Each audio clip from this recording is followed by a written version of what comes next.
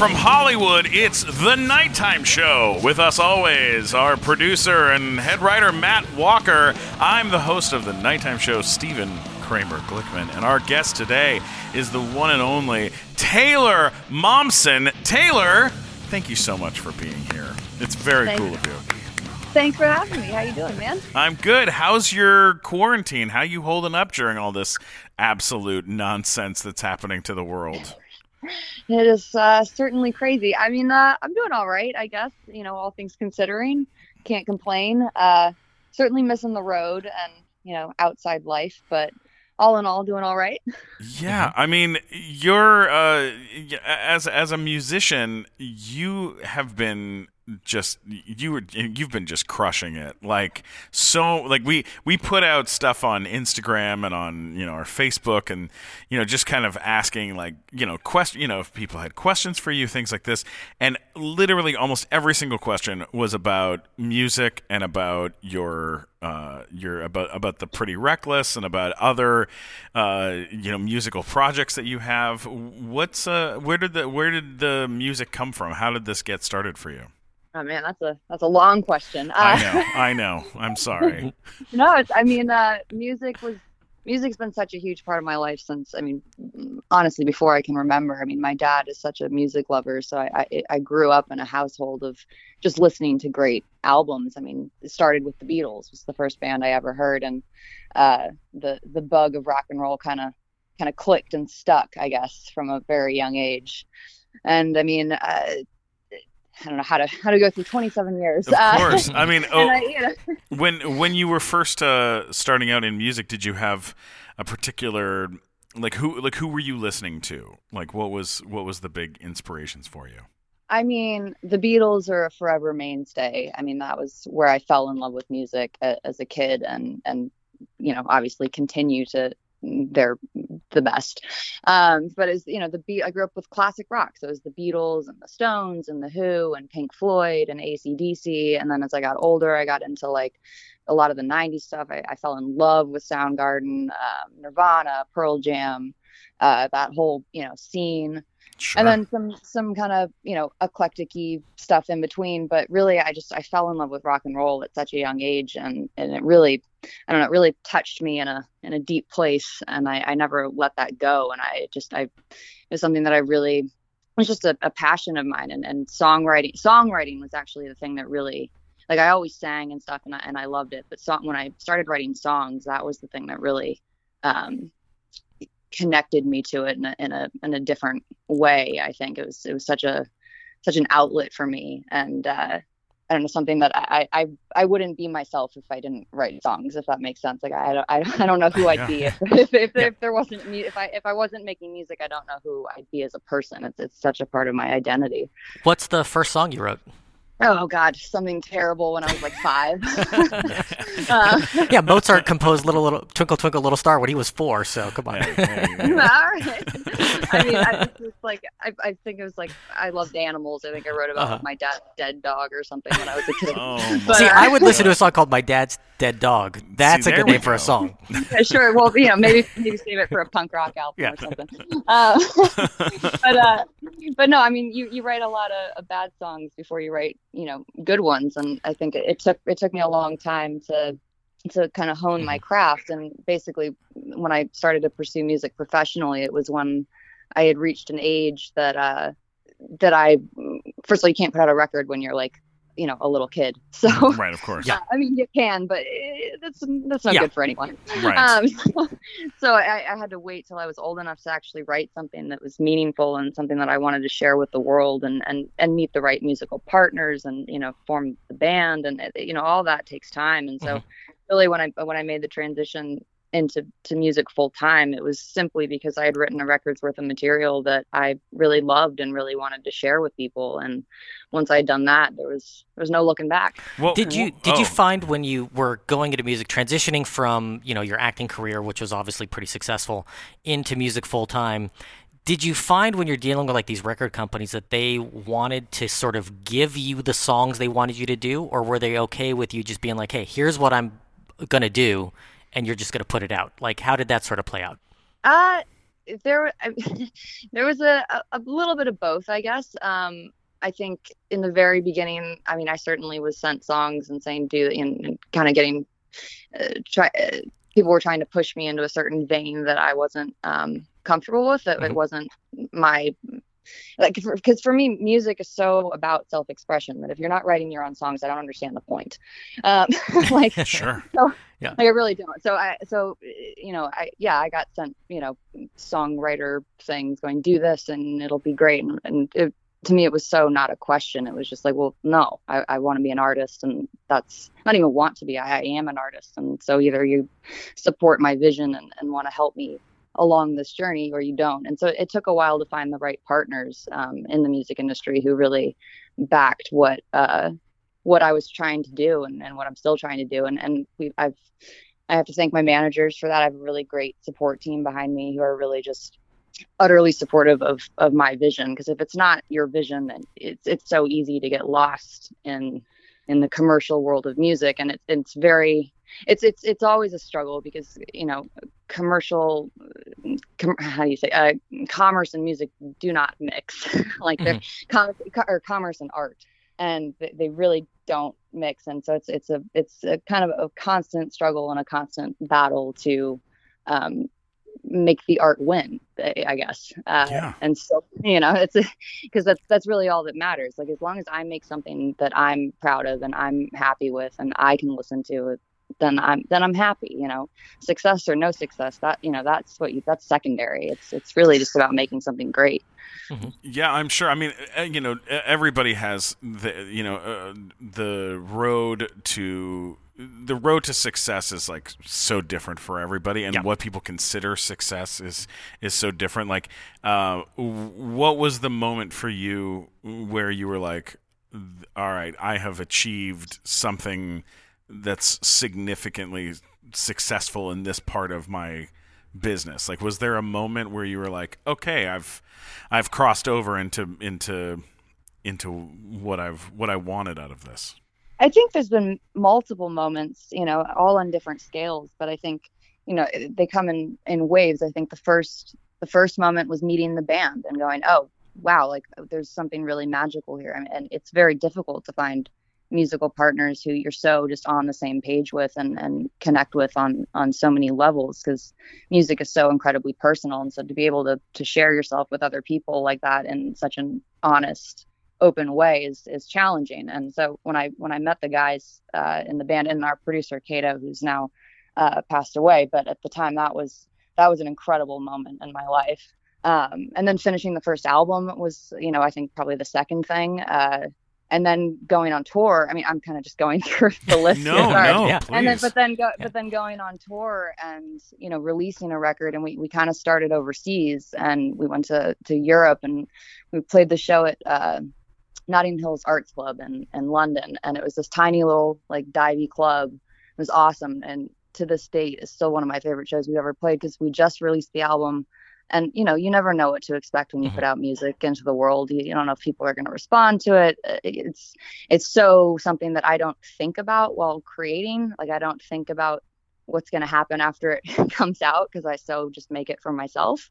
And we played the show, and it was way oversold, lined down the block, packed, jammed. And we only had like one single out at the time. And the record had just come out, and they knew every word to every song on the record. Wow. And they sang so loudly. Wow.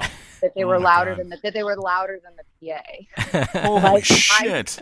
We couldn't get louder than they were. And it was a pretty incredible moment to know that something that I wrote and worked so hard on had reached people around the world and connected to them. It was a moment I'll never forget. And then that just kind of, continued and just kept getting bigger and bigger. And, then our second record, Going to Hell, came out, and Heaven Knows went #1, and having a huge rock radio single for the first time was, insane. That's so cool. And Yeah. And and now our fourth record's coming out hopefully soon here, and we just put out the first single, Death by Rock and Roll, and that just went #1. So it's like, okay, we're just trying to kind of beat our own goals here, I guess. I don't really know how to think about it. It's really humbling. It's when people relate and connect to your music, it's just kind of the highest compliment you can get as an artist, I guess. Well, what's so crazy, and we talk about this because Matt and I are both stand-up comics, and I'm an actor and all that crap, and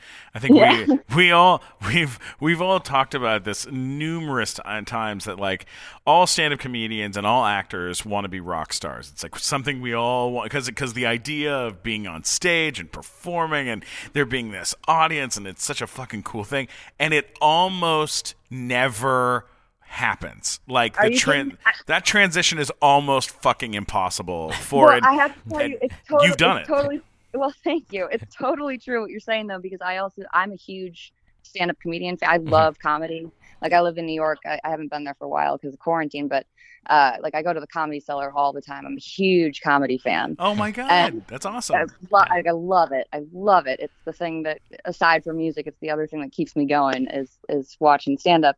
It's kind of on when we're on tour, it's on repeat on the bus. It's just constant comedy, and so I want to be a comedian, and so I've heard this many times while speaking to friends of mine who are comedians. They all want to be rock stars, and all rock stars want to be comedians. 100%. I think it goes both ways. Like John Mayer's tried and miserably a bunch of times, and you're like, just stop. John Mayer. Like you're John Mayer. You don't need this. Like being a comedian is miserable 99% of the time. Like you don't need to do that. I ran into Justin Timberlake at the Improv one night, and I was like, "Are you fucking kidding me? Are you gonna start doing stand-up? You handsome son of a bitch!" Like this is not for you, Justin Timberlake. This is not your realm.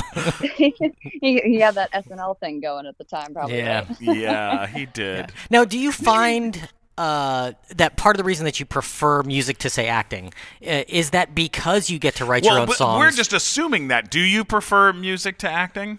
Oh, it's not even a comparison. But I'm not an actress. Yeah. I mean, I got put into acting when I was 2 years old. Like I got put into it as a young child, and it was just a part of my life and a part of my life growing up. And when I got old enough to make my own decisions, I quit all that and simply worked on. So parents, if you're listening, and you put your kid in acting at 2 years old, this is what's going to happen to him. Yeah. You don't want this to happen. Yeah. They'll wind up Taylor Momsen. That's for God's sake, man. Hey, come on. They'll wind up rich and successful as musicians instead. Exactly. What a terrible outcome. Hey, it hasn't been easy. Yeah. No, I was wondering. So, like, do you find that one of the reasons why you prefer music is because you get to express yourself and write your own stuff, as opposed to acting? You're mainly like reading words that other people have written for you and doing what other people tell you to do. Oh yeah, I mean, you kind of just summed it up. I mean, acting is you're playing a character, you're playing someone else's role, you're fulfilling someone else's vision, I guess, or attempting to. And music is simply fulfilling my own vision and saying what I want to say and writing what I want to write and sharing that with the world. And so they're completely like two totally different aspects of the spectrum to me. Like you can't compare one to the other. One is simply just trying to be yourself as authentically as you can, and the other is completely playing a different person. Yeah, and that's why I enjoy stand-up over any acting roles that I've ever had, is because it's my own stuff. I get to talk about what I want to talk about. It's not just reading words somebody else read. Yeah. Well, it's fully your project, so you're 1,000% invested in it. Like there is no one else. The buck stops with you. Yeah. Well, it's the acting side of things. Not to like. It's a tricky and I don't want to be like, oh, we have to talk about the acting stuff, but what's interesting is like I'm just saying this is that like you start out in like this massive gigantic, I think not your first job. I think your first job was Cosby Show. Is that right? Maybe. My first job was a shake and bake commercial. Oh my God! Nice. Is that available on YouTube? Yes, it is, and I've made many jokey memes about it on my Instagram. Nice. So great. That's so great.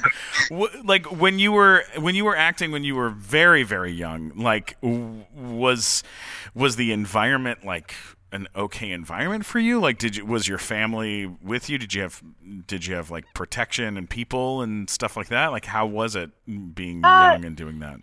Yes and no. I mean, I didn't really know anything differently. So, I look back on it now and it's like, oh, what a strange life I've led. But, I didn't, because I started so young, I didn't really have a normal schooling environment. I was in and out of different schools constantly. I was traveling constantly. So I didn't really have a friend group growing up, which I think was a huge part of why I wanted to be in a band and not a solo artist. Was, who wants to do this alone? I wanted to be the Beatles, not Elvis Presley. Like I wanted, who wants to, it sucks to do this alone. You want your friends there. So I think I think that's why I connected to music so much, is because I spent so much of my life kind of in isolation in my own head. It was kind of my fantasy world was where I escaped or whatever. And that's where the writing came into play.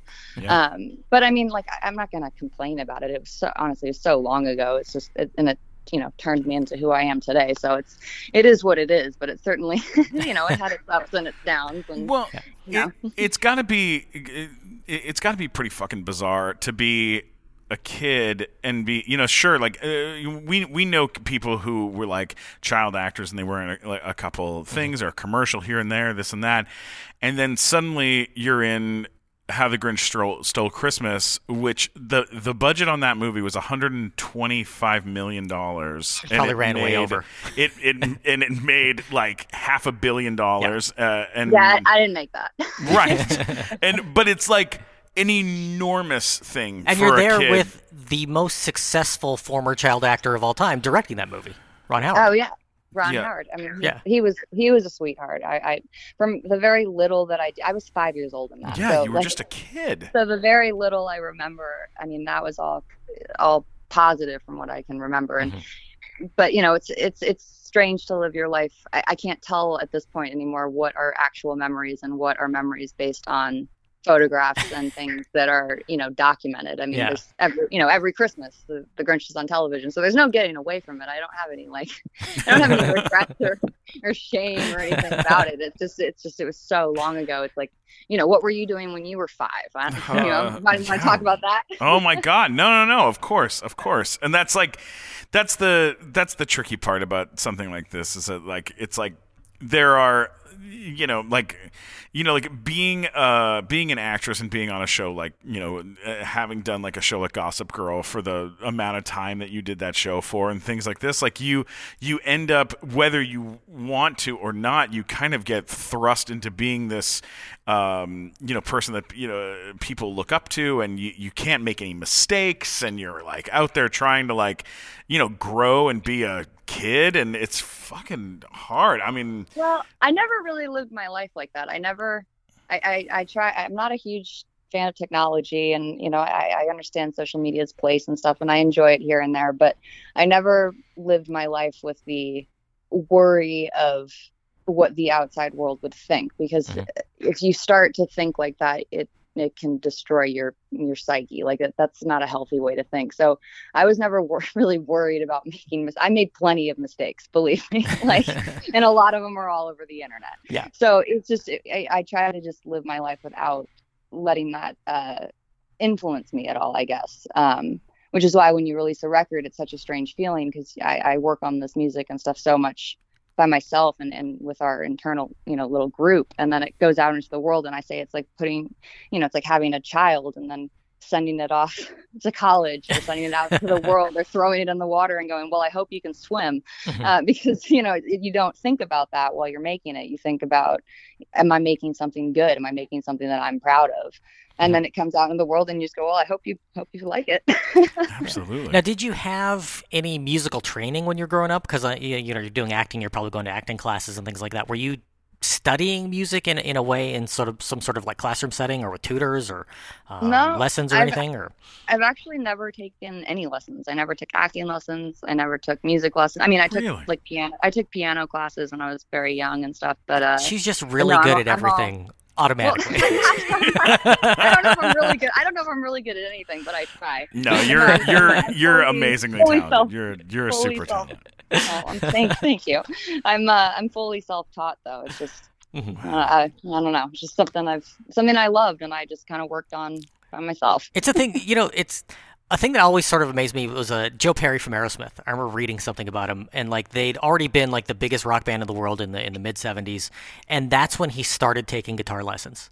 Like at that level is when he started, because he was like I remember some interview I read, and he talked about how like he felt like his solos weren't where he wanted them to be, so he's like, I'm gonna go get some actual musical theory training and learn about why music is the way that it is and the structure and how things can play together in different ways. Sure. And then he used that to take him to like the next level as a guitarist. So it's kind of interesting. A lot of people start that way, and then sometimes they go in later on. They're like, let me go back and learn some of the things that like the people in orchestras know and see how I can apply that to my music. Sure. I mean, once you run the gambit of what you know, you go, well, what else is there to know? Yeah. So, that makes sense to me.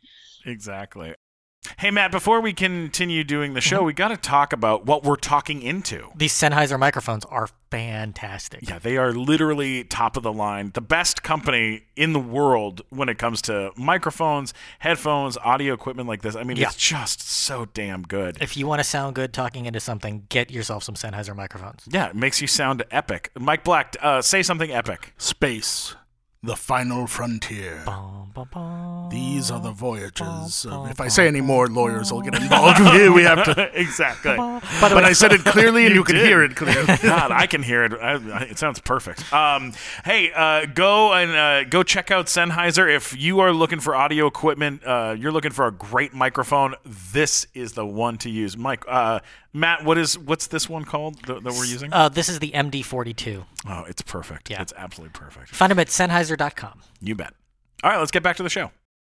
One of the questions that was asked of you from one of your fans was the Vans Warped Tour. How was that tour for you? Oh man. Those tours are we know comedians that were on that comedians in the comedy tent, and it was Holy brutal. Shit, yeah. Brutal. Yeah. Brutal's a good word. I mean, that was our first like proper long, few month tour. And looking back on it now, I mean, when we were on it, being on the road, I was like, I was 16 at the time. It was, it was a blast. Getting to play every day, fans and going from city to city and living on a tour bus for the first time.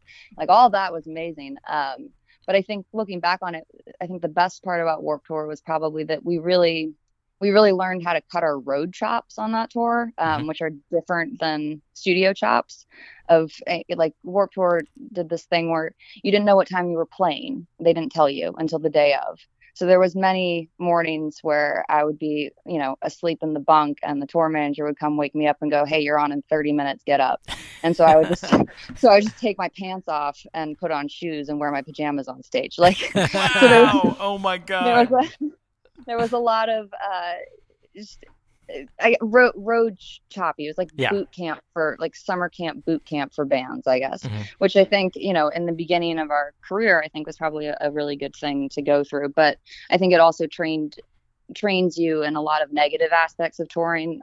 Because once you get to a more kind of professional level, like if I have my timeline right, which I'm so bad at this, but I believe the next big thing we did after that was we toured with Evanescence, and going from Warped Tour to a proper, like professional tour was very drastic. Like watching the way she ran her camp and the way everything rolled like a machine and just so professionally handled.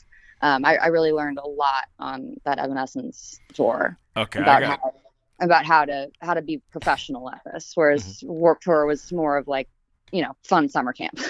I've got a good Evanescence story for you real quick if you want. It's the only time I've ever told this story on the show. Yeah. But I was at a bowling alley in Canoga Park. We're talking maybe 15 years ago. The Canoga Park Bowl? The Canoga Park Bowl. and I'm at the bar, and I was having a drink. That's where we both started doing stand-up. It's where we both started doing stand-up. Nice. Yes, Nice. yes. And I'm standing there, and there was this dude, big, tall dude, kind of heavy set, and we were talking, and he was like, "Oh, I'm in a band," and I was like, "Oh yeah, what band?" He was like, "It's called Seether." And I was like, "Oh, I know that band, kind of." And then he was like, "Yeah, I'm the lead singer of that band." And I was like, "Oh, okay." And then he was like, we started talking a little bit, and then he goes, "Ah, damn it, my girlfriend's bothering me. She's texting me. She wants me to come watch her do Dance Dance Revolution." And I was like, "All right." And I like followed him into the arcade, and Amy from Evanescence was doing Dance Dance Revolution in a tutu. And she was like, "Are you watching me?" And he was like, "Yes." And she was like, "Watch me!" And then she just kept doing it. And I was like, "This is the fucking weirdest thing I've ever experienced." That's the same arcade. They used to have a horse racing game that was like this giant 4-person horse racing game, and I used to play that all the time with a guy who was one of the new members of Suicidal Tendencies at the time, 15 years ago. Wow. Holy shit! So it was just a hangout for rock stars, I guess. It was. It was. Is it divey? It's very very divey. divey. Yeah. Well, then of course, then you're attracting the right clientele. We used to call it the Pit. Yeah. Was the bar? Awesome. Yeah. Yeah. That's my favorite kind of places are dive bars. Absolutely. More fun. Yeah. I feel like I fit better in the shadows. Yeah. Another question that popped up. This was from CC Solano 16. Asked, "Is there any pop singer that you like, that you are a fan of in any way?" That's an interesting question. I mean, I think it depends on your definition of pop. I mean, you could argue that the Beatles are a pop band. So, I could say John Lennon and Paul McCartney, and I would stand by that answer. I'm assuming they probably mean more contemporary, which I don't listen to a lot of contemporary music. If I'm being honest, it's not anything against it or whatever. It's just not really my cup of tea. But I do like, I'm trying to think off the top of my head. I do love something totally sideways, which is the band D Antwoord from South Africa. Sure. And I think Yolandi and Ninja, I think they're awesome. And they think you're freaky. No, they think I'm freaky. Yeah, they think, yes. Well, I think they're freaky, and I like them a lot. I know, they're great. What about musicians that you haven't gotten to work with that you would like to work with at some point? Do you have anybody that you I mean, that's always an interesting question too, because I respect so many people, and when you think off the top of your head, oh, I'd love to work with blank blank or blank blank, like, yeah, it sounds like a great idea, but without a song or a reason for it, it's kind of fruitless. So I think, I mean, I've honestly on this album, I got to work with a couple people that are, have been huge influences on me throughout my career and my life, and it's kind of a lot of full circle moments. I mean, we have a song called "Only Love Can Save Me Now," which features Kim Thale and Matt Cameron of Soundgarden, which was that's got to be a huge deal for you. I mean, being a Soundgarden fan, that's a big deal. Massive deal. It's one of my favorite songs on the record, and I honestly, I can't wait for people to hear it. I mean, there's the whole backstory to that. I mean, we were opening for Soundgarden on that last tour. We were there the night in Detroit when Chris passed, and that, oh my God, that was very affecting to me. Everything that happened, and I remained close with the guys in the band, and so to get, first of all, I don't want to get heavy here, so no, please. But to get to work with them on something that was ours was incredibly special. I mean, we flew to Seattle. We went to London Bridge Studios, which is where they recorded Louder Than Love. And, they did like Pearl Jam's 10 there, and Alice in Chains, like amazing records were made at that place. And so to get to go to that studio with Matt and Kim and hear the song that I'd written come to life with them playing on it was just such an incredible experience, that like a highlight in my career that I'll never, ever forget. And I honestly can't wait for everyone to hear that one. I can't talk too much about it because it's not out, but that's something really special. And certainly something I never could have dreamt of as a kid that would ever happen.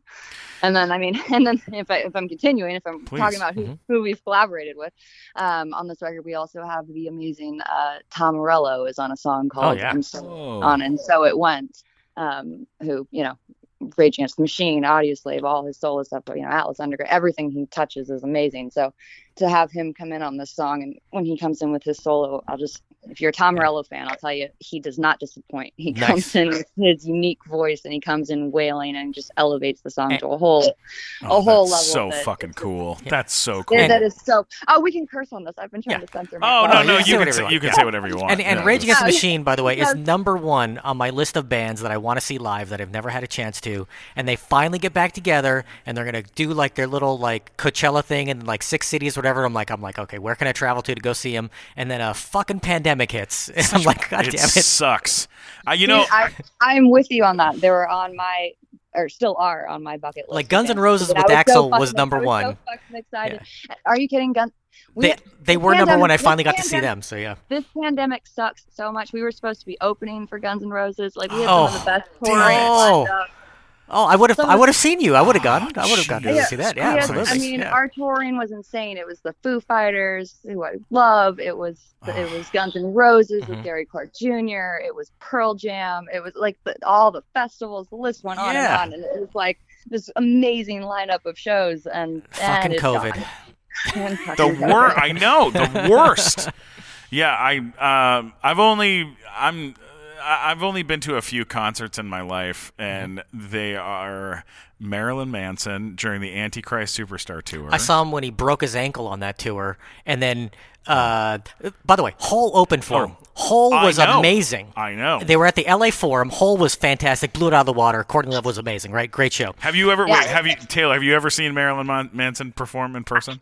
We opened for Marilyn Manson. Okay. Oh my God! Yeah. Did you really? Yeah. That's so he cool. puts on a great show, right? He comes out, he breaks his ankle jumping off a speaker after like 3 songs, and then he goes backstage and like, sorry, concert's over. And I was like, put on an Aircast, Marilyn. Come on. You don't have to run around. He's the coolest. Those shows are amazing. Like, what was that like working with him? That must have been insane. It was. We have a saying of what goes on the road stays on the road, and that tour certainly lives up to that saying. But honestly, he's super sweet, and it was a fantastic experience, and I'd do it again in a heartbeat. But great, but crazy. I can't. I'm sure things I'll save for a memoir. Save that for the book in 30 years. Write the book. It's like when they do the thing about Motley Crue and Ozzy Osbourne snorting ants. It's like we weren't snorting ants, but. Well, that sounds like a pretty damn good time, though.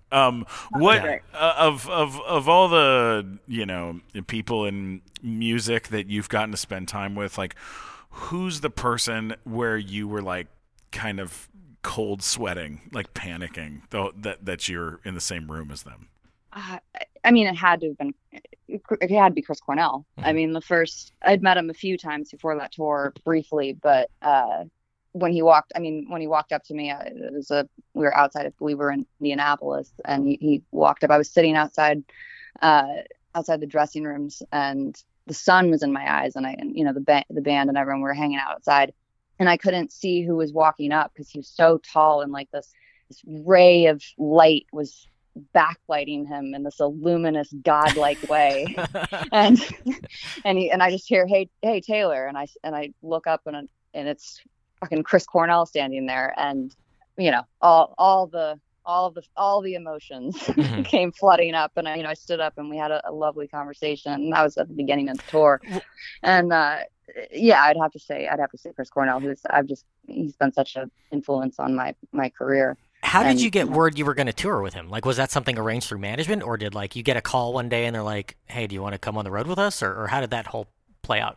It, everything goes through, management, labels, agents, all that. But I got a phone call that said, hey, so you guys are opening for Soundgarden. And that was that was a phone call I never thought I'd get in my life. Yeah. And Wow. it was pretty much, we were at the highest of highs. I mean, you have to understand, this band kind of formed around the love of the Beatles and Soundgarden, that all four of us at the time, five of us, Kato, our producer, we all loved that music so much that was the kind of the glue that brought us together. So to suddenly be opening for Soundgarden, Oh my Yeah. God. what? Yeah, I mean, our minds were blown. and his loss was like a really bad. That was a bad one. Like, because just that voice and his, just what he was like as a person, just it just seems like that was a really bad one. You know, it's gotta be, you know, hard to be out with someone like that and be working with someone like that, and then have them, you know, pass that way. That's very difficult. It was past devastating. I mean, we took a few hits kind of right in a row there. I mean, it was, you know, going from the highest of highs of being on that tour to, you know, saying goodbye to him in Detroit and hugging him goodbye and having a nice conversation. And he got in the car, and then, you know, a few hours later, I got the phone call that he had passed, and Oh my God. I was crushed as an understatement. I didn't know how to, you know, I was young, and I didn't know how to process. I'd never dealt with anything like that before, and I was in such shock that, you know, when we were in the middle of a record cycle at the time, and we were supposed to stay on the road, and we played a couple shows after that, but I was not in a good headspace. I was not okay. Yeah. And I was like, I can't get on stage every night and pretend that I'm happy and fine and entertain an audience when, you know, it just feels forced and it's fake, and I don't want to be that person. I don't want to be that artist. So I canceled everything and went home and tried to process and understand what had happened, and actually started writing again, and was like, okay, let's go make another record. And right as we were talking about getting into the studio again, and, you know, where are we going to make it, you know, where should we do this, you know, all the pre-pro conversations. A few days later, I got the phone call that our producer and my best friend in the world, Kato, had passed on a motorcycle crash. Oh my God. And so that was kind of the nail in the coffin for me in a lot of ways, where I just went down a hole of utter depression and this. It's this very, very dark place that, you know, I hopefully will never go back to again. And it's like it's so massive that I wasn't sure how to get out of it. I wasn't sure if I ever would. I kind of gave up on everything. I kind of went, I don't know what's the point of doing anything? What's the point of making music? What's the point of anything? And it got real bad there for a minute. And you know, just into this deep depression of substance abuse and everything that goes along with it, of the trauma and everything. And to make a very long story short, I turned to music like I always have in my life, and it slowly but surely was the thing that saved me, that really brought me out of it. And, you know, just from listening to records that have always been there for me and felt comforting, to that led to writing, which I didn't really have to try to write this record. It kind of it was so ingrained into who I'd become that it just kind of poured out. And when that happened, then it was the whole, you know, once I'd written the album, it was okay, now how the fuck do we go about making a record without Kato? Like, we've never made a record without Kato before. And so that was the whole thing. And luckily I knew one other guy who's a dear friend and an amazing engineer. His name's Jonathan Wyman, who actually he is out of Maine. And so we went into the studio with him, and this is actually the first album that Ben, the guitar player, and I co-produced, because it was so we made this record kind of, it felt almost like, I guess it felt very much like, it feels like a rebirth in a lot of ways, because it feels almost like the first album in the sense that we lost everything, and so we were starting from nothing again. And so it's everything we went through, everything I went through, it's all in there in the songs. It's like, I still get choked up talking about it, so excuse me, but it's all there in the music, and that's why I'm excited for people to hear it, because in my opinion, it's really the best album we've ever made. It's a level up of I don't know, maturity and whatever you want to say about it. But I just, Well, look, it's all Taylor, in there. I appreciate you talking about it because it means something to you, and you and your music means something to us and to your fans. And it's like, it's nice to know kind of where it's coming from, you know, and I mean, Kato was like a fucking huge deal for those who don't know. I mean, aside from his like amazing work with you, he's also like, you know, My Chemical Romance, worked with them, and Drowning Pool and Papa Roach and all sorts of like huge bands, and had been to, you know, he had done a lot of work with some really incredible people. So that's a big loss, and that's 2 huge losses right in a row. So for you to turn that into music is a big deal. It's a really big deal. I kind of had hit the place where it was okay. I'm at this crossroads in my life where it had gotten so kind of dark that it was either death or move forward, and you know, I chose move forward. You chose the correct one. Yeah, I chose. Yes, thank God. I chose to put it into music. So I gotta thank rock and roll, man. I know it sounds so fucking cliche, but rock and roll saved my life for the billionth time. You know, it's the one thing that I can always turn to. I didn't have a lot of friends growing up, but I always had those records and music, and that's why I say music's been my best friend my whole life. Yeah, and it still is. It never lets me down. That's great. Cliches are a funny thing. They stem from some truth. They stem from some truth. They bring comfort when you're going through something. Like I went through like a huge life change recently, and like when I went through He's on menopause now. I am on menopause. I'm sorry. I went through this like massive breakup after like being with someone for almost 9 years, and like it was I mean, it was not. There's been worse breakups that people have had, but it was just a hard thing, you know, to let go of. And my first phone call was to Matt Walker, who's on this podcast with me, because I was like, "Hey, can you come over so I have someone to like sit with and talk with and stuff?" And then he came over, and then we like sat together and talked. And it was like, oh my God, this is the most cliche fucking thing in history for like to like call your best friend to like sit with you while you're going through a hard time. But it's cliche for a reason. It's because it's helpful. Yeah, it's helpful and it's comforting, you know. It's amazing to be fortunate enough to have a support system of friends and people that you can turn to in times of trouble, you know. Absolutely. You're just quoting a bunch of song lyrics now. Like, I heard that's what friends are for in times of trouble. Like, there's Dionne Warwick, there's the Beatles in times of trouble. Hey, before we continue doing the show, we got to talk about the equipment that we're using to make the show, make an epic show that is. It sounds like, you know, everyone is right here, like we're all sitting together, but we're not. We've got a fantastic multi-track recorder from Zoom. If you need multi-track recordings, that's the only company you should even be looking at. Basically, we had issues when we had to switch to doing things during a pandemic, and we went from doing a show with people in person to people over the phone, and Zoom just made it a piece of cake. Yeah, you bet. ZoomCorp.com is the website, and this has made it so that we could interview people in Nigeria, New Zealand, Guatemala, Austria, the Czech Republic.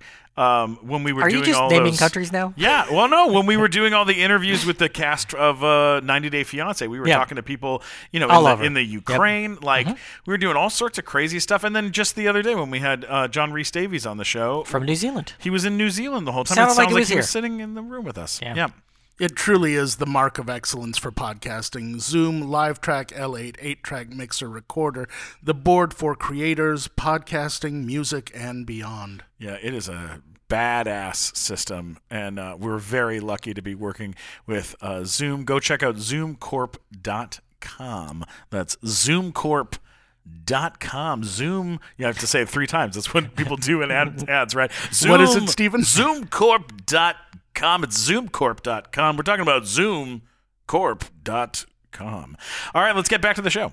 What one or two last questions before we wrap up. The one and only Glee asked, is there a song that you would consider covering, or have you done any covers that we can look forward to in the near future?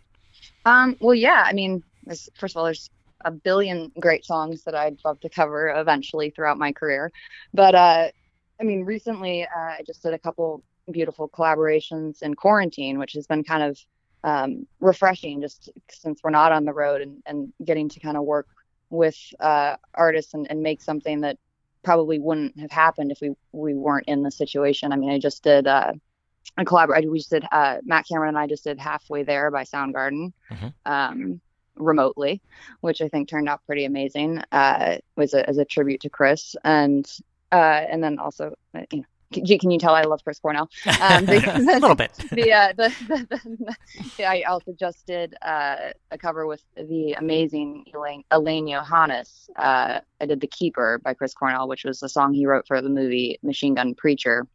Which I just put that on my Instagram and stuff if you want to check it out, which is actually kind of an interesting story that Elaine had been stuck in Chile since quarantine started, because he was on tour playing Lollapalooza and about to go on the road and got stuck in Chile. So he's been stuck in Chile since this started. Oh, wow. In an Airbnb by himself, which is just crazy. That's got to be crazy. Yeah.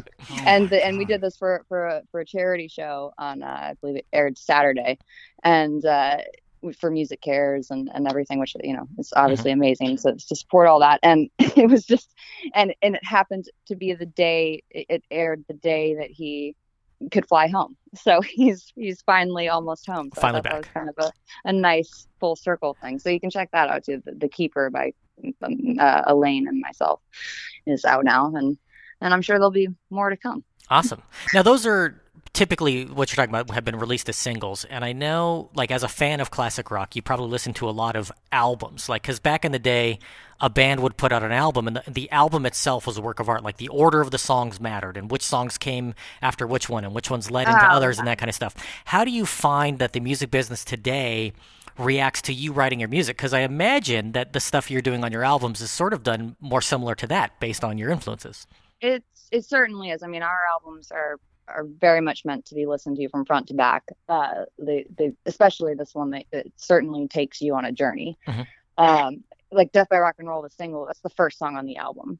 You know, and I thought that was kind of important to start people off with the introduction, and it really is just the introduction. It's just the tip of the iceberg of where this record goes.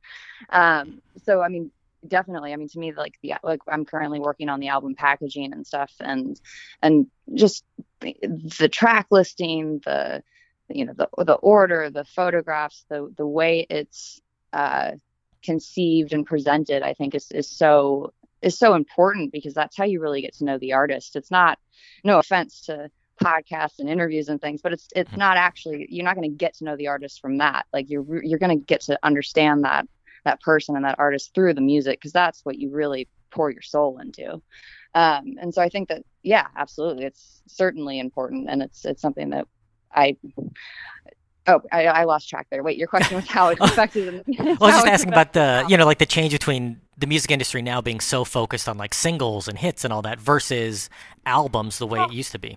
I don't know that the music industry's never not been focused on singles. I mean, I think that music is kind of cyclical. Like, look at the 50s. It was all singles. And then the 60s and 70s came in, the album took over again. And the 80s is all singles. And, there's great records there too. But then the 90s came over and it's albums again. So I think it's cyclical. It moves with the tides or whatever, if you will.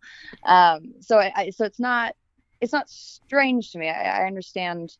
They have to market it. They have to advertise it to, in this crazy new world we live in, and you got to pick one song. You can't market 12 songs to everyone at once. It's too confusing. No one understands it. And so I think that's why, the fan base and everything is so important, of feeding them with the correct information, of trying to deliver your art to them in the most honest way possible. But there, the single decision is always a always a quandary with yeah. a lot of people, with a lot of opinions, and a lot of people have a different vote. And, I think the buck always ends up stopping with me, but it's hard for me to choose a single because at the end, after I make an album, I love all of them. Yeah. So I don't know. So I kind of Sophie's choice of your songs there. I kind of turn to the powers that be of what they think should, come out first and all that stuff. But because I just make music, man. I really don't think past that. Like, I know it sounds stupid, but I really do. That's all I focus on is the art of it. Well, that's probably why it's so damn good, Thank you. Well, it's true. It's true. It's awesome getting to chat with you. If ever you're down to perform live and do like a fun late night set, and do like a show. Sometimes we do our show live at the Hollywood Improv on Melrose, and we've had awesome. I love that place. Yeah. We've had All American Rejects and Gin Blossoms, the Gin Blossoms, Lisa Loeb. and Lisa Loeb, and who was the Johnny Manuel. Johnny Manuel, and also all sorts of like fun people have swing by and stuff. So if ever you're around and quarantine is up and people are allowed to be at clubs again and do things, if you're ever in LA and you want to do a set, and if you ever want to come see us do stand up, you're always on the comp list. Absolutely, 100% of the time. Bring your whole band. I would love to do both those things. Hopefully this pandemic ends sooner than later, and we can actually get back to doing fun things like that, because I certainly miss it. Absolutely. You bet. Hey, we said that at the same time. Jinx. Jinx. You owe me a Coke. You are the coolest. Thank you again so much for doing this. Where can people find you on social medias if they're looking for you? Twitter is, there's band accounts and my personal account. So my personal accounts is Twitter is just at Taylor Momsen, Instagram is at Taylor Momsen, Facebook, I believe, is at Taylor Momsen. And then the Pretty Reckless is the band sites for everything. So same thing, the Pretty Reckless on Instagram, the Pretty Reckless, TPR Official on Twitter, and the Pretty Reckless on Facebook. So and I try to keep them all updated as much as possible. And when is the new album coming out? Information from. That is a great question that I still do not have an answer to. So fall, winter? I think we're looking at the very beginning of 2021. Okay. But we're going to be putting out more singles and stuff before then. Right now we're currently trying to figure out how to make visuals to the songs and make music videos and things, which is a bit of a struggle in quarantine, and just trying to figure out the logistics of all that. So that's the next hurdle to overcome at the moment. And so we're just kind of riding the storm out like everyone else. But really the main reason for pushing the album back was just simply putting out a few songs and stuff is one thing without being able to play, but putting out a full album and not being able to tour just feels a little wrong. Yeah, of course. It feels very bizarre. Like I've been saying, it's very strange. I mean, Death by Rock and Roll is the #1 rock song in the country, and we have never played it in front of a live audience before. Like, wow. How crazy is that? So it's just it's getting a little daunting. So we're itching for it to come back. Oh, me too. I get it. Matt, where can people find you on the internet?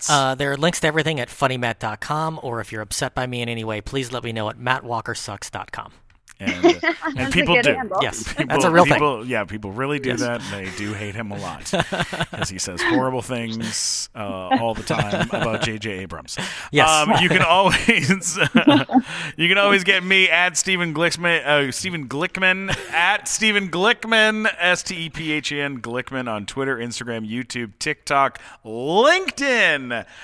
I'm just kidding. No one uses that anymore. Taylor Momsen, you're the fucking coolest. Thank you for doing this. No, honestly, guys, thank you so much for having me. This has been a blast, and hopefully we can actually do this in person at some point. I hope so. That'd be awesome. All right, talk to you soon. Take it easy. Thanks. All right, stay safe, guys. All right, you too. Bye-bye. All right, later.